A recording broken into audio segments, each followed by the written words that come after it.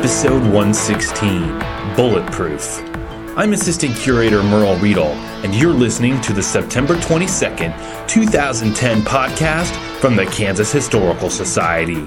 In this podcast, museum staff reveal the story behind the story about artifacts featured on the Cool Things section of our website, kshs.org.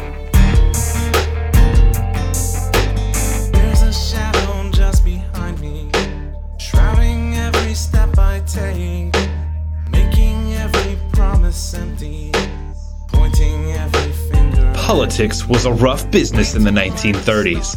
With fascism in Europe and the Great Depression in America, the public looked to politicians for answers, and if they didn't get them, things got rough. During the 1936 presidential election, Kansas Governor Alf Landon knew the stakes, so he traveled with his own brand of security, a 4-foot-tall lead speaker's lectern. Was the Topeka native the target of an assassination plot, or just paranoid of kryptonite? Then, we speak to Vicki Henley, the Executive Director of the Kansas Historical Society, Incorporated. This private arm of the Historical Society is gearing up for the 150th celebration of Kansas statehood next year, and Vicki's looking to spread the message. We also introduce a new segment, Kansa Quiz, to test your knowledge of Kansas history. This week, we crash a cocktail party in the White House of Kansas, the Landon Mansion. Finally, we play another round of 6 Degrees of William Allen White when we connect the small-town newspaper editor from Emporia, Kansas, to Pluto, a tiny floating ball of ice in our very own solar system. Did White discover Pluto while he was looking for Uranus? But first, Bulletproof. Just enough to bring you down. And Mother Mary, won't you whisper? Good afternoon, Bob. Good afternoon, Merle. Today we are going to discuss a rather unusual tall black lectern, and a lectern being something that you talk from on. You give a speech from a lectern. Sure, yeah. This Art Deco lectern is black, trimmed with brass, lightning rods, sunflowers, and wheat. But probably the most unusual part is made completely of lead. Yeah. Which is a little odd. The bizarre lectern once belonged to the Kansas governor, Alf Landon. Yep. All right, Bob, Landon's a pretty recognizable name in Kansas, but probably not all that well known elsewhere. Mm-hmm. Who was Alf Landon? Well, Alf Landon probably is best known in this country as the 1936 presidential candidate for the Republican Party.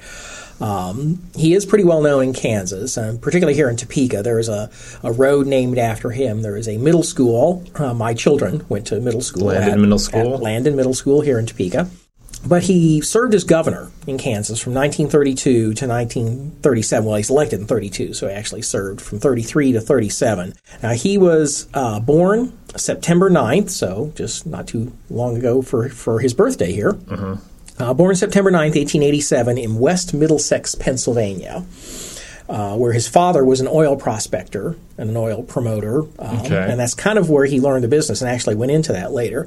The family moved and lived for a time in Marietta, Ohio.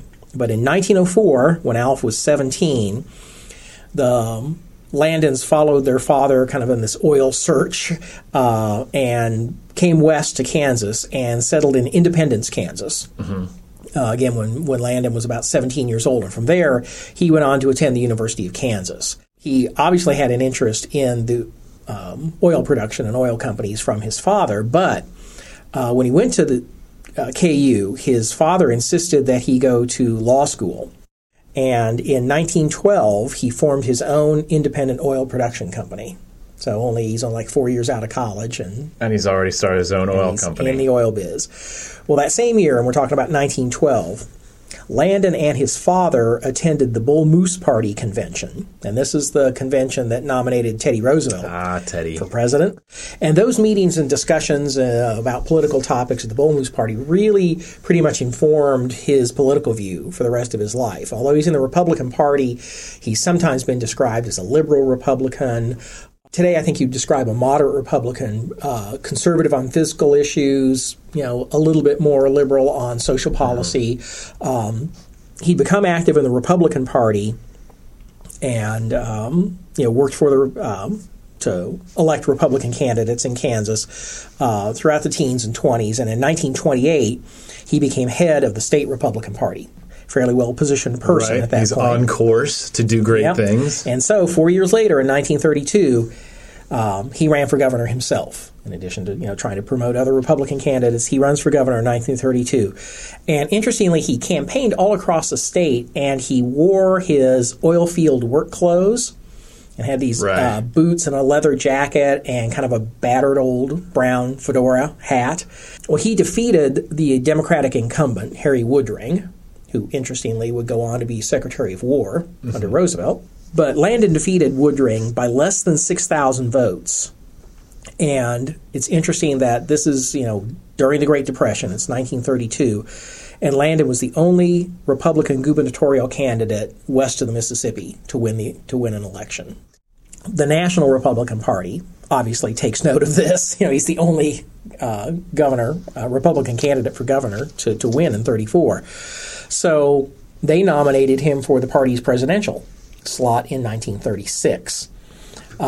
He lost that election in a landslide to Franklin Delano Roosevelt. But he then served out the remainder of his term as governor because he only had a couple of months left, leaving office in 1937. He returned to his oil business and never again sought public office. He did, however, kind of become the grand old man of the Republican Party. But he essentially worked in his oil business till he retired, and he lived here on the west side of Topeka and would receive visitors at his home, which, interestingly for us, is just a little over 2 miles east of the museum site here. If you go down 6th Avenue, if you're ever in Topeka, you go down 6th Avenue from the museum, you can go by the Landon home. Yep, I drove by it on the way to lunch this afternoon. Yeah, it's a gorgeous mansion, I guess. He would probably be, a bit chagrined to hear it called a mansion, but it is. It is a mansion. It's a mansion. It's a very nice home. And it was there on September 6th, 1987, President Ronald Reagan and his wife Nancy paid a visit to Landon just a couple of days before his 100th birthday.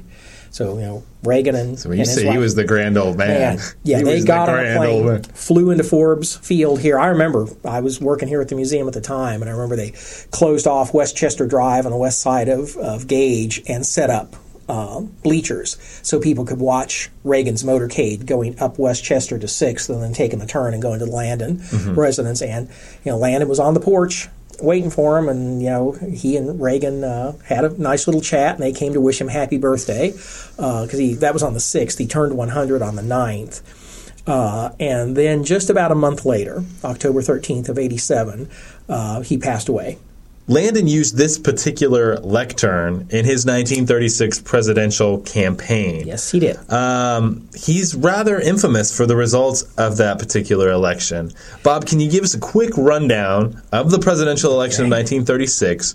Like, who were the contenders? What were the circumstances? Okay. And how did Landon historically blow this election? Okay. Yeah, quick run. The contenders. In this corner, we have the incumbent, Franklin Delano Roosevelt. He had already served one term as United States president. He was elected in 1932. So in 36, we're still in the Great Depression. The country's still, starting to come out a little bit, but the Republicans hadn't been doing very well, as I mentioned earlier. The 36 campaigns during the Depression, Landon's the only governor to get elected that's a Republican. FDR was a popular president. His New Deal programs that he put together to combat the Depression were really welcomed by a lot of people. They put a lot of people back to work. They were beginning to show some success. But, the Republicans obviously are going to run somebody, and, here Landon's won a couple of elections. He was elected in 32 and 34.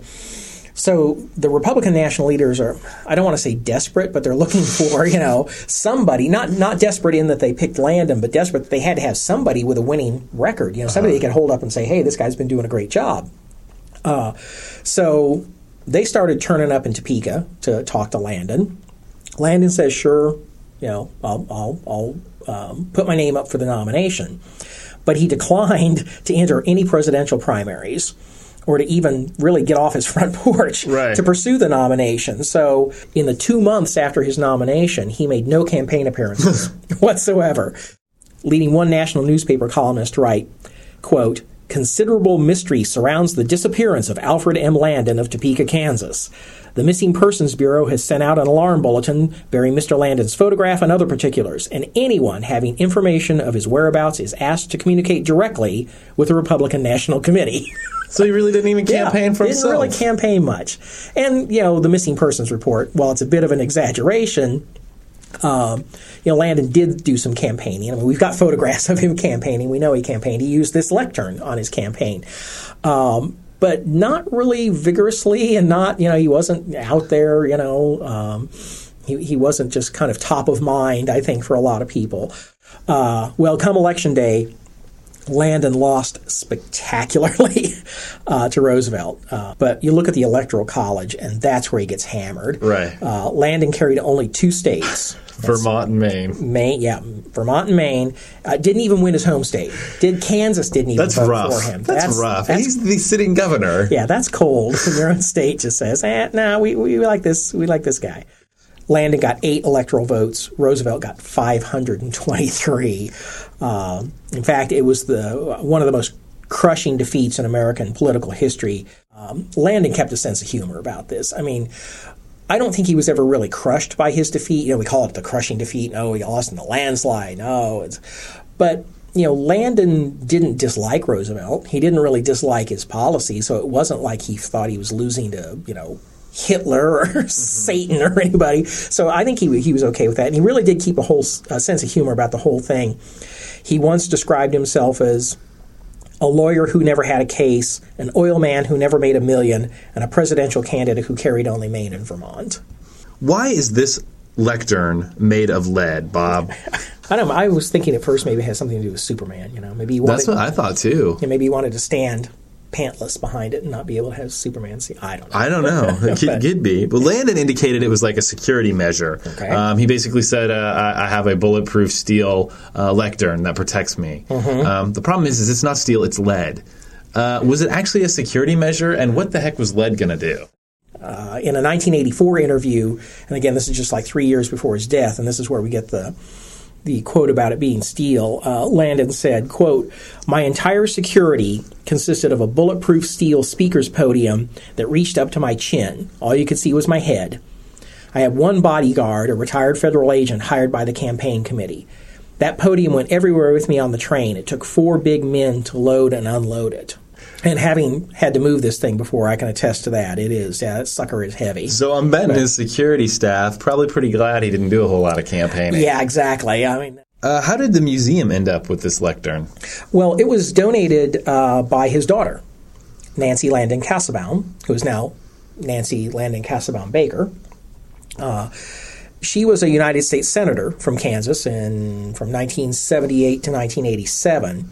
After Governor Landon passed away, Senator Kassebaum donated a number of his artifacts to the Historical Society. We were very happy to get them. The lectern is pretty ominous looking. Yes, it is. It's with the lightning bolt on the front. Yep. It certainly kind of has an evil dictator look. I'm not saying that's why Landon lost, but I'm saying it looks like the podium or the lectern of an evil dictator. Where does one go to get an evil dictator lectern? Well, we really don't know where he obtained this particular one. It's not like you just pop down to Evil Dictators or Us or evildictator.com. But it does. I mean, it really does look like something Mussolini. It does behind with the lightning bolt. But we do know it was made especially for Landon because it has these brass highlights that has Kansas symbols on it. There's wheat and there's sunflowers. There's also a plaque on it with his name. Now, we don't know whether the plaque was put on there when it was manufactured or maybe that was done sometime later. But it looks very much like it was made for Landon. The lightning bolt on the front, I really don't know, other than I don't know. It's not really a Kansas symbol. No, unless you're talking about thunderstorms, but why not put a tornado on the front of it? But So we don't know if it has a specific reference. It does harken back to that kind of Art Deco style. You see kind of those angular, lightning bolts used in Art Deco. When I look at it, I kind of think of the RKO radio symbol, which, wasn't a thunderbolt, but it's that kind of, modern look. It's radio. It's, technology. So I think it's kind of that 30s, hey, we're on the cutting edge here. Sure. But yeah, it does have I think it's got a very Art Deco, kind of an Egyptian Rosetta Stone. Yeah. You don't quite understand what the symbols mean. Yeah, it's but got you can see somebody banging their shoe on it or something and just, kind of announcing world domination, right? Which was not Landon's style. All right, Bob. Well, thanks for telling us about the lectern, and thanks for telling us about Governor Landon. It was my pleasure. I have often walked down this street before. For this week's Kansas quiz, we go to the home of Alf Landon. Following his failed run for the presidency, this wealthy oil man informed his wife Theo that he would build his own White House in Kansas. In 1936, Landon did just that by building a massive Greek Revival white mansion near the Kansas River. Wealthy and politically connected, Landon received guests from all over the world to his South Fork-looking Topeka home. One particular cocktail party in the 1970s involved a visit from West Virginia Senator John Warner and his elegant wife. That's today's Kansas quiz question. Name the celebrity wife of Senator John Warner who enjoyed a screwdriver at the Topeka mansion. Out of every door, no, it's just on the street where you live. I'm here with Vicki Henley, the Executive Director of the Kansas State Historical Society, Incorporated, a nonprofit organization that supports the Historical Society's endeavors. We're going to take a few moments to talk about KSHS Inc. and learn what listeners can do to become involved in Kansas history. Vicki, what exactly is the difference between Kansas Historical Society and KSHS Inc.? Well, when I try to explain it to people, I say it's very much like a college university foundation that helps support scholarships and those kinds of things. So I tell donors and members that the Kansas Historical Society is very much like a major educational institution in the state of Kansas, and we are the private foundation that does all of those things that a state agency can't do. We do membership, we do the retail sales, and we do fundraising. Mm-hmm. How long has KSHS Inc. been around? It's been around since 1875. That's pretty impressive. There's not a lot of things in Kansas that have been around since 1875. That's right. That's 135 years. Yeah. And we started out as both a public and private institution. And the legislature kind of split us up into two distinct organizations in 2002. Mm-hmm. KSHS Inc. works to foster a community of people who support Kansas history. And it's done by creating a membership organization. Can you talk a little bit about the membership organization and what are the benefits to being a member of KSHS Inc.? Well, the one I like to push the most is that you're supporting a major cultural institution in the state of Kansas. So please do join. It is our birthday next year. Kansas 150 we're celebrating, so we really want to pump up our membership. Mm-hmm. You get a lot from us, I think. You get 4 Kansas history magazines. Those are our academic journal. We've been doing that in some form or another since the late 1800s. So it's new research on Kansas history. Then we have what I call the People magazine. That's Reflections. You have 4 quarterly issues of that, too.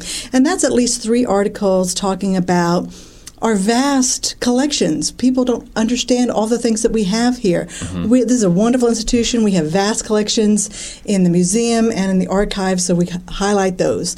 And then you get free admission to the museum and the 16 state historic sites, and 10% off in the store. If I wanted to become a member of KSHS Inc., how would I go about doing that? You would go directly to our website, which is www.kshs.org, scroll down to Join KSHS Inc., hit that, and it's just like a store. So you put in your $40 for individual, $50 for family. KSHS Inc. has an advisory board of directors with 102 members. Board members range from amateur historians to famous television stars. Can you name a few of the more recognizable members? Because there's a couple I know offhand that it's kind of funny and surprising that they are members of our KSHS board. Well, I can think of probably the two of the famous that you might see on TV are Bill Kurtis, who made his name telling everybody to take cover at the tornado that hit Topeka about 50 years ago. And he does a lot of like mystery specials. He's on A&E now. a lot. Oh, yeah, absolutely. Yeah. And then James Reynolds from Oskaloosa has been on daytime TV for, I think, almost 35, 40 years. That's Abe from Days of Our Lives, That's right. He is great. He is a board member. And he is very supportive of us. He really comes back. He tries to support us in any way we can. Of course, people who were passed on our board include William Allen White of Emporia, and we have a historic site, his home. And then we have Gordon Parks, who was from Fort Scott, a very famous photographer and poet, absolutely. I think. One of the women, she's not very famous, but she wrote one of my favorite books, which is on sale in our store. It's called Pioneer Women. Joanna Stratton is on our board. And then, of course, we have the support of former Senators Bob Dole and Nancy Kassebaum. So we're thrilled to have their support. Well, thanks for coming in and telling us a little bit about KSHS Inc. It was my pleasure, Merle. The overpowering feeling. I'm Bob Keckeisen, and the answer to today's Kansa quiz is Elizabeth Taylor. That's right, the daughter of former Kansans, Elizabeth Taylor gained theatrical acclaim for her performances in Cleopatra and Giant. In 1976, she married future Senator John Warner. Now, as the story goes, Elizabeth and John attended a cocktail party with the Landons following a speaking engagement at the University of Kansas. As hostess, Theo Landon asked Elizabeth and John for their drink orders. Elizabeth stated that she would like a screwdriver, and Theo promptly headed for the tool shed. On the street where you live. And now it's time for another round of 6 Degrees of William Allen White. Joining me this week is Museum Assistant Director Rebecca Martin. Hi. And Registrar Nikayla Zimmerman. Hello. This week we are connecting William Allen White, the Pulitzer Prize-winning Kansas author, to the planet, or planet, Pluto, one of the most distant orbiting bodies in the solar system. Rebecca, would you like to provide us some background on Pluto? Absolutely, Merle. And that is a hard word to say, isn't it? Merle or Pluto? In combination. The search for Planet X began in 1894 with the construction of the Lowell Observatory in the Arizona Territory Desert by wealthy Bostonian Percival Lowell. Arizona wasn't even a state then. By 1929, the search was assigned to Clyde Tombaugh, who was a 23-year-old Kansas boy recently hired at the observatory. Tombaugh grew up in Burdett, Kansas, where he often constructed his own telescopes. On February 18, 1930, Tombaugh achieved infamy, in a good way, by finding the mysterious planet X, which was renamed Pluto at the suggestion of an 11-year-old British girl. The name was adopted in honor of Percival Lowell, whose initials were PL, and that's why it's so hard to say. Pluto. Thanks, Percival. Yeah. Or British girl. Yeah, or British girl. Pluto has 3 moons and follows a highly unusual solar orbit. In 2006, Pluto's status was downgraded to dwarf planet or planet by the International Astronomical Union due to its small mass. And we have to admit the IAU is not very popular in Kansas circles. It is that. not. No. There's some other states where it's not popular either. Yeah, apparently state law in New Mexico and Illinois prohibits recognition of Pluto's new status. And I think it should be that way in Kansas, too. Don't we go by that thing, size doesn't matter? Yeah, Isn't that kind of a lesson in life? I think that's a wise statement. Bring back Pluto. Yeah. And in addition, as some of our listeners probably know, that move led to the creation of the term Plutoed, which means to unjustly degrade something. Plutoed. I've been Plutoed in my day. Yeah. So we can use that now, like, don't Pluto me. Yeah. Sure. like it. Popular culture. Yeah. So, yeah, Clyde Tombaugh. What I thought was interesting about Clyde Tombaugh is he was from Kansas Burdett. He started working at Lowell Observatory before he even went to college. Wow. Because he was making his own telescopes. He was so and good. He was so good at it, and he sent, apparently he was quite an artist and could draw a lot of what he saw, and he sent samples to the Lowell Observatory, and they said, this guy's pretty impressive. Let's bring him on board. And it was after he discovered Pluto that he went to KU and got his degree in astronomy. Good boy, though, coming back to Kansas. Yeah, going to KU. That's pretty impressive. Those were the days of the Wild West, you know. Arizona wasn't even a state. I know, and that's what blows my mind is this, like, it's so interesting, this, like, rich Bostonian guy. He comes from a super wealthy family. I mean, he's kind of an amateur astrologist himself, but, or astronomer, whatever the word is. He could have been an astrologist. Yeah. You know, he just blows tons of money to find new things, and he has an observatory. In the 1890s, an observatory built in the middle of nowhere. Yeah. And from what I was reading, that was like one of the first observatories that had ever been done with. The rest of them had all been built, you know, near urban areas, but he knew he needed a place where the sky was completely open and there was nothing inhibiting vision. And he knew what he saw in Clyde Tombaugh, a Kansas boy. Exactly. Kansas. Exactly. Yay, Kansas. All right, Nikayla, I believe you have a solution. You have a way to connect Pluto to William Allen White. Yes, and there are several ways to do this. But Which is surprising. Yeah, you wouldn't think. I mean, a planet and William Allen White, yeah, and it's not because William Allen White was launched into space, like we talked last time. So, okay, Percival Lowell had a brother named Abbott Lawrence Lowell, who served as the president of Harvard University from 1909 to 1933. In March of 1919, Abbott Lowell publicly debated Henry Cabot Lodge on the subject of senatorial approval for the League of Nations following World War I. Host of the debate was Massachusetts Governor Calvin Coolidge. Dun, dun, dun. And as we know, Coolidge and William White were BFF, but not as BFF as he was with Teddy Roosevelt. Mm-hmm. On several occasions, Coolidge visited White at his Emporia home. Cool. So there you go. Well, that's pretty good. I will say when I was trying to find some 6 degrees as well, when you start looking through the Lowell family, which is like a wealthy Boston family, there's like tons of connections because they were connected to everybody. Well, They had a role to play in Kennedy's election. It's fascinating. the easy solution, though, is through KU, because Clyde Tombaugh went to KU, William Allen White went to KU, and the journalism school at KU is the William Allen White School of Journalism. Well, sure. Could So- you If also you want to go the obvious way. Well, yeah. Why would we do that? Could you also have connected him through Harvard? Did Lindsay go to Harvard, or was the son go to Harvard? William Allen White. He did, He did. and There's William probably Allen some got an connection. honorary degree from Harvard. Oh, wow. It's the same as going. I guess we proved our point. William Allen White knew everybody. All right, Rebecca, would you like to introduce the next challenge? Sure. In the next episode, we'll connect William Allen White to one of the last remaining holdouts of real communism, old school, Cuba.